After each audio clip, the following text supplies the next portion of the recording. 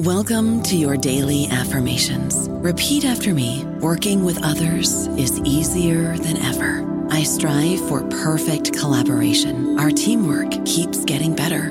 Yeah, affirmations are great, but Monday.com can really get you the teamwork you desire. Work together easily and share files, updates, data, and just about anything you want all in one platform. Affirm yes to start, or tap the banner to go to Monday.com. This episode is brought to you by ABC. Station 19 is back for its final and hottest season yet. Andy finally becomes captain, and she's going to give it her all to be the best leader the station has ever seen. Will she succeed? Get ready for fiery new romances and high adrenaline rescues. Watch the Station 19 season premiere tonight at a new time, 10/9 Central on ABC, and stream on Hulu. Hello, everybody. This is Marshall Poe. I'm the editor of the New Books Network, and I'd like to tell you that we have a new and improved website. It has 2 new features that we think you'll love. One of them is a vastly improved search engine, so that when you type in keywords, you'll get a bunch of episodes really quick. The other is the ability to create a listener account, and in that listener account, you can save episodes for later listening, so you can create a kind of listening list. We think these features are neat, and we think you'll enjoy them. Please visit the site today. Welcome to the New Books Network. Hello, and welcome back to New Books in Comics and Graphic Novels, a podcast channel on the New Books Network. I'm Dr. Elizabeth Woke, a host of the channel, and today I'll be talking to Dr. Amy Matthewson about her book, Cartooning China, Punch, Power, and Politics in the Victorian Era, published by Routledge in 2022. Dr. Amy Matthewson has a PhD in history from the School of Oriental and African Studies at the University of London in the UK. Dr. Matthewson is a historian interested in representation through visual and material culture, in particular, the ways in which China and Chinese communities were understood by Western nations in the late 19th and 20th centuries, with particular interest in Britain's relationship with China. She's currently teaching history at the University of Iceland and loving it. Cartooning China, Punch, Power, and Politics in the Victorian Era explores the series of cartoons of China and the Chinese that were published in the popular British satirical magazine Punch over a 60-year period from 1841 to 1901. Filled with political metaphors and racial stereotypes, these illustrations served as a powerful tool in both reflecting and shaping notions and attitudes towards China at a tumultuous time in Sino-British history. A close reading of both the visual and textual satires in Punch reveals how a section of British society visualized and negotiated with China, as well as Britain's position in the global community.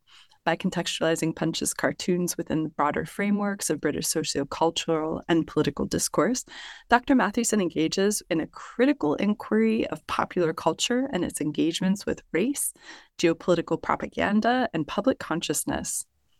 This book will interest scholars and researchers of cultural studies, political history and empire, Chinese studies, popular culture, Victoriana, as well as media studies and comics-based research. Dr. Matthewson argues that, and I quote, Punch did not create new visions of the Chinese, rather, they used familiar tropes to provide its readers with a sense of reassurance and stability in an ever-changing and uncertain world of imperialism, global capitalism, and immigration. These caricatures signified a way to classify and understand, thereby rendering people, places, and objects less frightening and threatening.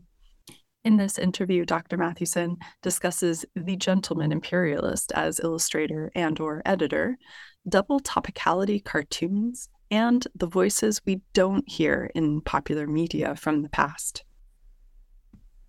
All right, Dr. Amy Matthewson, welcome to the show. Amy, I was wondering if you could start us off by telling listeners about your academic background and how you developed this topic. Yes, thank you for having me. I'm really excited to be here. I came to history of Sino-British relations almost by accident. I originally wanted to pursue a PhD in Victorian literature, and I changed my major to history in my third year. As an undergraduate student at the University of British Columbia in Canada. And I was absolutely fascinated by human interactions, but human interactions through the centuries. And I suppose I was trying to understand the complexities of factors that determine so much in a person's life. So their gender, their race, their socioeconomic positions, for examples. And looking back, I think I perhaps very foolishly thought that history would provide me with this very simple answer to these very complicated questions. So I switched my field, and I started to kind of question more things more broadly.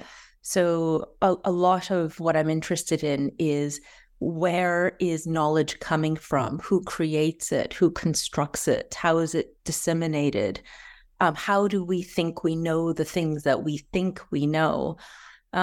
So then I came across these cartoons depicting Britain's engagement with China in the late 19th century. And anybody familiar with this time period knows that this was a time period between that was highly contentious between the two countries. And so I was curious to know, how do these seemingly jocular images reflect the brutality of war? Are they trying to dispel anxieties? Are they trying to make a point? What are they trying to say? And so this is how I started to embark on this particular research. Your story is both unique and a very relatable journey. So it's actually really easy, I think, to forget how completely different Victorian sensibilities were. And could you highlight for us some of those significant features of Sino-British relations during the Victorian era, and how this could put cartooning China into context? Yes, I mean, it's a huge question. I was thinking, where do I begin? So I think just to contextualize things, I'm going to take you to the 18th century, where China had a system in place to regulate and restrict the conduct of trade with Western traders. So they could only, the Western traders could only live in the southern port of China, a place called Guangzhou. Back then it was called Canton. They couldn't bring their families, and they could only remain for a few months of the year. But regardless of these restrictions, trade flourished. Commodities such as silk, porcelain, and especially tea. And as the British demand for tea increased by the end of the 18th century, the Chinese, on their part, they weren't particularly interested in anything that the British could offer. And so Britain started to see a drain of silver, and they started to think about, what can we offer the Chinese in return? And what they found was opium. So it was opium that was grown in India. It was shipped to China. And this meant that by the 1830s, the consumption of opium in China was rampant, and it affected the military. And it also caused this massive outflow of silver. So this all resulted in the First Opium War, which was from 1839 to 1842, in which Britain went to war with China to legalize the trade, and China was fighting to try and eliminate. There was acknowledgement that Britain was fighting an unjust and dishonorable war. Britain won the war, as things were still not settled to their satisfaction. So a second Opium War ensued from 1856 to 1860. And what I found particularly interesting in Punch was the narrative in the magazine in the First Opium War was very sympathetic to China.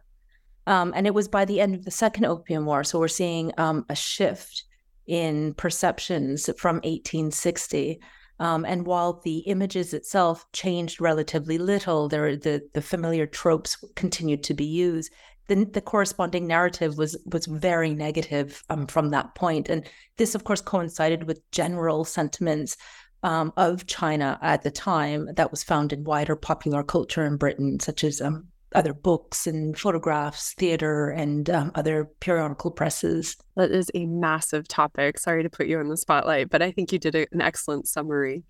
In your book, you in the introduction, even you quote Swiss comics artist Rodolphe Töpfer that, and I quote, "What reminds us instantly, completely, is much less what resembles the object as what resembles our idea of the object."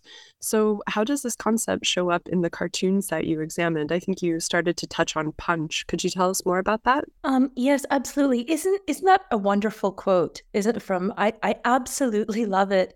I suppose caricature, simply defined, is an imitation of a person, exaggerating particular features to create either something comical or something grotesque. But what intrigues me about Topfer is he was saying that it's an attempt at capturing the essence of a person. And that really got my attention, because what does that mean exactly? How does one capture someone's essence? And is it even possible to reduce everyone down to just a few lines? So the radical liberal politician Richard Cobden, for example, he was famous for being extraordinarily difficult to illustrate. And he frustrated a lot of the cartoonists working at Punch because they complained he had no outstanding feature that they could exaggerate. So when he did appear on the cartoons, they had to write somewhere Cobden or Richard Cobden in order for, just in case viewers didn't know who they were trying to poke fun at. But so what does that mean? Does that mean that there are people out there without an essence? And it really kind of got me thinking. But what I think what Topfer was saying was that all of that doesn't really matter. What matters is our idea, the concept of what that person or that object represents. And that's much stronger than reality. And it's also tied to our understandings as well as our imaginings. So we've got different layers happening here. Stuart Hall argued that kind of representation was a process to produce meaning, and we are always trying to fix those meanings in place, but we can't. It's the meaning is very flexible. It's unfixable. And so then trying to look at these cartoons in Punch and looking at the Chinese at a particular time, were these cartoons trying to lighten the mood? If we're looking at some of the illustrations at a time of quite extreme violence, are they dispelling anxieties? They're outwardly comical, but they're illustrating very unsettling events, and they're smoothing over the horrifying effects of death and destruction and atrocities that were being committed. And they also have the tendency to create or reinforce stereotypes. And stereotypes are extremely hard to break once settled in the popular imagination. Education, of course, is handy in trying to remedy this. But the state of China studies in the UK specifically is not especially optimistic. Professor Tim Barrett spoke at length about this. So you could, he's written he's written an article, but it's also in a seminar series that he gave at Cambridge. And his article is titled China in British Education. And he traces the pattern of failure in China studies from the 19th century. So he gives quite a good glimpse of the field of China studies in the UK. And I really appreciate your methodology paying so much attention to the people behind these things. And you dedicate a larger portion of the book exploring the people behind the content of Punch. I was shocked to see William Makepeace Thackeray illustrates also. It took me a few minutes to be like, really? Among many other examples. And who do you think are the best examples of these personalities influencing the printed content? That's an excellent question. Each of the editors set their own tone to the magazine. So I'd be hard pressed to decide on the editor that put their stamp that lingered on for decades after the editor had left. I suppose for me, it was the images that actually captivated me. And for many in the Victorian period, it was the images that captivated them as well. So John Tenniel, For example, I think a lot of people may know him as the original artist for Alice in Wonderland. And he was the chief cartoonist at Punch. And interestingly, he declared himself to have absolutely no interest in politics whatsoever. And yet some of his political cartoons were the most politically charged. So as an example, his 1857 cartoon that was entitled The British Lion's Vengeance on the Bengal Tiger. It's a response to the rebellion that was happening in India. And it's a very powerful depiction as well. It shows this British lion kind of emerging from the fields and pouncing on a Bengal tiger who's about to rip apart a kind of a young woman clutching a baby. And it's an extremely powerful image. And the Illustrated London News commented on the popularity of this image by saying that every Victorian household had one. So it just kind of it's a testament to the popularity of these cartoons. And the process of coming up with the cartoons, now that's really interesting, because every Wednesday, the writers, the editor, and the cartoonist would gather together, have a meal, and talk about the hottest topics of the day, what merited what they would call a large cut, so a full-page cartoon. And it had to be the hottest topic. And they would discuss ways in which to clearly convey the message that they want their readers to understand through the images that the artist would be burdened to create. And I can only imagine how difficult that would be. But I also envision a room full of men shouting ideas on topics of what it is that they want their topic to be illustrated. They think that their ideas are the best. Patrick Leary's book, The Punch Brotherhood, does an excellent job in conveying this sense of people all talking at once and all trying to shout and compete for their ideas to be heard. But it was Tenniel who exerted a strong influence over the kind of the cartooning direction. John Leach before him, George du Maurier, Linley Sambourne. Then they created these images that certainly contributed to the success of the magazine. I don't know about you, but I'm very busy and I don't have a lot of time to cook. That's why I subscribe to Factor. Eating better is easy with Factor's delicious, ready-to-eat meals. Every fresh, never frozen meal is chef-crafted, dietitian approved, and ready to go in just 2 minutes. You'll have over 35 different options to choose from every week, including Calorie Smart, Protein Plus, and Keto. These are 2-minute meals. Factor meals are ready to eat and heat, so there's no prepping, cooking, or cleanup needed. They're flexible for your schedule. Get as much or as little as you need by choosing your meals every week. Factor is the perfect solution if you're looking for fast, premium options with no cooking required. Sign up and save. We've done the math, and this is important. Factor is less expensive than takeout, and every meal is dietitian approved to be nutritious and delicious. Head to factormeals.com/NBN50 and use code NBN50 to get 50% off. That's code NBN50 at factormeals.com/NBN50 to get 50% off. And when we're talking about this group of men behind these characters and cartooning, you mentioned this notion of respectability and, I quote, the gentleman imperialist as being strong forces in cartooning. Could you describe to the audience how these show up in Punch's cartoons, either abstractly or literally embodied in the cartoon? Wow, that's a great question. And I was thinking about ways of kind of breaking down the question. So, so what makes a gentleman, I suppose, or what makes a gentleman in the late 19th century English imagination, I think would be kind of more accurate. It's really complicated. Perhaps it's one of those concepts that's impossible to describe, but you just know one when you see one. And I think it was much more than just class categorization. There was a moral component to being a Victorian gentleman. The art critic John Ruskin described a gentleman as someone perfectly bred, with gentleness, sympathy, someone with a kind disposition and a very fine imagination. So there was much debate on what does that mean exactly. And there's a wonderful satirical television show called Porterhouse Blues. Now, this is dated from 1987. It's free on YouTube if anyone's interested in seeing it.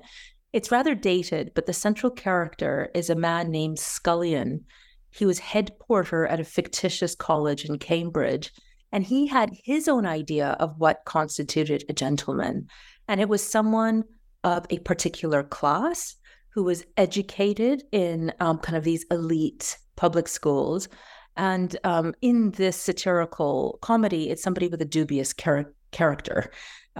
So again, you've got all these different notions of what constitutes a gentleman, and perhaps because of all the contradictions that are found in Victorian literature, the definition is maybe it was a self-reflective process that people were trying to come up with what it meant. For Punch, who was a gentleman at the magazine? I mean, if we take the moral component, one could essentially argue that Douglas Jerrold, he was relentless on his attacks on various institutions, and he continued his campaign against a host of British social ills and poverty, the appalling working conditions of impoverished seamstresses, for example. But he certainly wasn't gentle. He was not gentle. He was not, what one would immediately think of a very soft, kind disposition. He was known as the Wasp because of his sting, and his radical politics really antagonized his colleagues, William Thackeray being one who was so outraged that he threatened to leave. More broadly, these men were society men, and they were actively participating in the imperial project. So the messages that they conveyed in regard to Britain's kind of wider geopolitical position, and more relevant, the position they took with China, was imperialist in essentially what it was that they've decided from certainly by the 1850s, and certainly by the end of the Second Opium War. But they did so in a very sanitized way. The political cartoons from previous century was scurrilous in content. Mark Lemon, the first editor of Punch, made sure that the fun was very sanitized. It evoked something clean for the British public to enjoy. So I suppose I'm going to worm my way out of this very complicated question and say, Punch, the mascot, Punch as a magazine, as an entity, was a gentleman, and he certainly coincided with imperialist sentiments. All right, thank you. I think you touched on a lot of really important factors there. And I'd like to build on this because you're mentioning also the sanitized images. And in your book, you also say, and I'm going to quote you directly, the magazine's cartoons with their razor-sharp humor often cut both ways, and it can be difficult to discern exactly who is the target of the joke and who receives sympathy. Furthermore, the word cut accurately reflects the broader environment in which these cartoons arose. And this is a very interesting tightrope for people to try to walk. Can you explain a bit more, in addition to the sanitization, why this ambiguity was essential in the case of China? It was, I think this kind of double topicality cartoon, which was what Punch was so famous for, it was really fascinating because the message was very clear, although they would be tackling two very different topics, sometimes of events happening in two very separate countries with very different political situations. And they illustrated what was happening in such a way that the audience could immediately understand, because like all jokes, if you have to stop and explain the joke, then the joke is lost. So these Wednesday dinners, I suppose, are really important. It was a gathering. The men came together. They would choose the hottest topic of the day, that the headlines in the press, in particular the Times newspaper, and they would gravitate towards these topics because they wanted something that was in the forefront of the public consciousness, public imagination. And by focusing on these kind of the hottest topics of the day, the message in the cartoon would be familiar to a very wide audience. but it could be lost on the modern day audience, because topics changed, events change. So I just think it was just very brilliantly done in terms of what it was. But did they mean for it to be ambiguous? I'm not sure. They were very careful that their message would be clearly conveyed. So perhaps that ambiguity is less so what their intentions were and more so how the audience is now reading it. But they were just very, very witty and very well done. And could I ask you to go back and define that double topicality cartoon? I thought that was a really interesting concept. Yes. So it would be two things happening at once. So if there was something happening in China, let's say the Qing court fled and they've left, but there's also, something happening in South Africa. They would take the event in South Africa, if there was someone fleeing in South Africa and someone fleeing in China, and they would put the two together and make one comment on, but I mean, these are very different political situations that are happening, and yet they've combined everything so that it looks like one topic, but actually it's two topics that are merging together. And what is your process? Sorry, I'm loving your answers, and I want to poke a little bit more at that. What's your process as a contemporary or today's historian recovering or reconstructing those contemporary references that they must be so diverse and in some cases completely disjointed?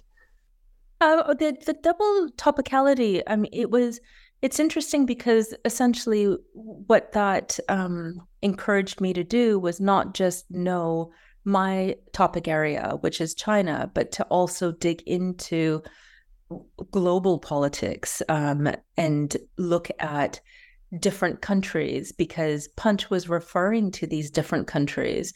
And in order to really fully understand what it was that they were trying to say, I needed to understand what was happening at the time. So it did actually expand my scope in order to understand the cartoons, but it gave me, I think, kind of a wider and richer understanding of the Victorian world and I suppose the British Empire more broadly. It really does bring the whole empire into scope in that situation. So in your conclusion, you say that the negative representations of China were therefore important in the production of both a British identity as well as a superior national identity. Could you speak a little bit more about that and if there's any legacy of these representations today? Thank you. That's such a great question. I need to refer to Professor Gregory Lee, who's at St. Andrews, and his research explores exactly this. So he's interested in kind of the legacy of historic representation on Chinese communities today. He wrote an article on post-colonial politics, is the name of the journal, hashtag Chinese virus, the long racism that lurks behind COVID-19. So he was looking at some of the attacks and some of the hate that was directed for anybody who looked Chinese during the COVID pandemic. And he looked at the media outlets' chosen keywords and how they chose to represent the virus and in the Western world and hearkened it back to a lot of the images and keywords that were happening in the Victorian press. And where did these words come? Like, they're so familiar to us. We all know these tropes and these stereotypes, but where do we know this? And how did they come about? And so his article kind of traces that. And I find that endlessly fascinating because it shows how relevant it still continues to be, these ideas and these concepts, and how hard it is to try and dislodge something that's so firmly embedded in what we think is our understanding of a community. And of course, things are a lot more complicated. The Victorian streets didn't have these large Asian communities where they do now. So there's a lot more Asian faces, as one would say, on the streets. But then who are Chinese, Japanese, Korean, Filipino, Vietnamese? And how are we identifying? Are we marked by ethnicity or are we marked by nationality? Does everything come down just to appearances and physical traits? What does it mean to be British Chinese, or is it Chinese British? And how do we define Chineseness in this day and age? So it's all these type of themes that I'm constantly exploring, and I'm very curious about the historic links and how they are manifesting in today's societies. And in your book, I really appreciated the level of transparency and reflection when you wrote that, and I'm going to quote you here, "During the course of this research, I have been unable to find the voice of an everyday Chinese person during the Victorian era in order to get a sense of the ways in which these images translated into treatment of the Chinese community living in Britain." That's such an excellent point. How did that influence your work? I was, to be very frank, I was disappointed that I couldn't find one diary, letter, so something. The earliest kind of Chinese voice experience in Britain came to me in the form of Lao Shi. So Lao Shi was a writer.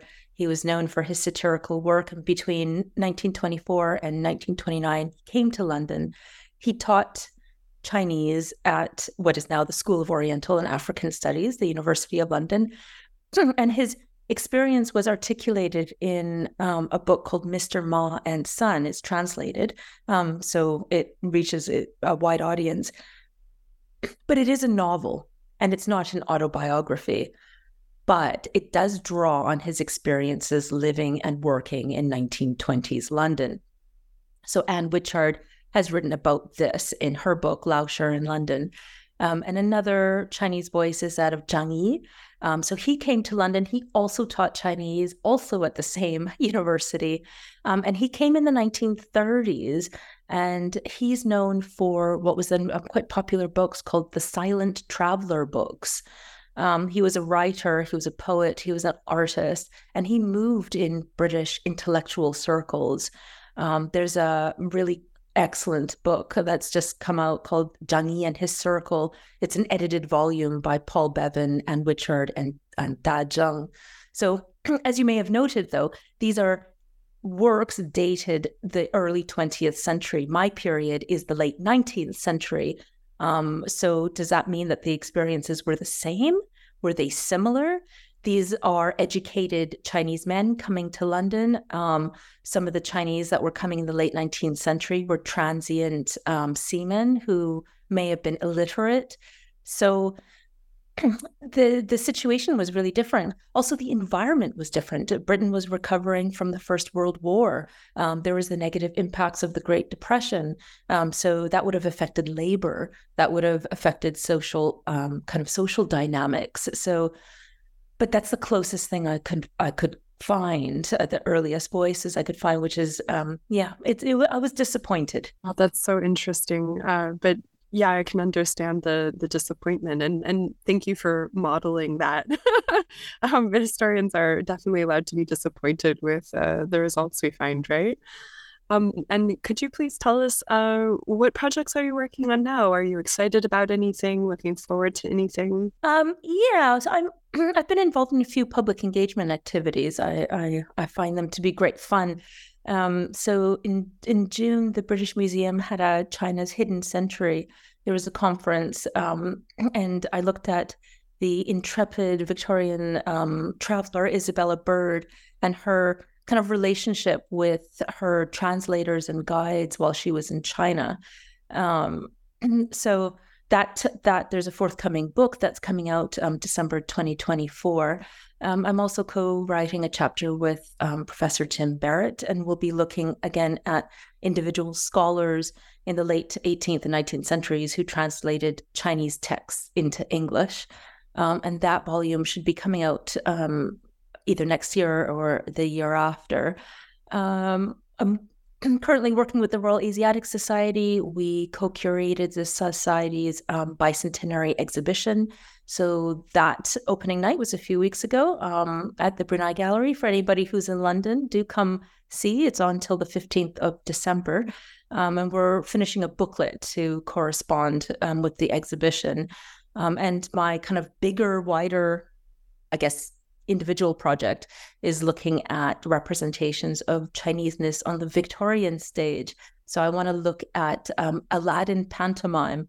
And I'm just at the very initial stages of that and having kind of a lot of fun reading through the various translations of 1001 Nights and Aladdin. And it's set in China, but it's not a Chinese book, and kind of looking at all of the complexities within that. It's having a lot of fun doing that. Fascinating stuff to look forward to. Sounds great. Well, Dr. Matthewson, thank you so much for your time. It was lovely to talk with you today, and we're looking forward to hearing more from you. Thank you.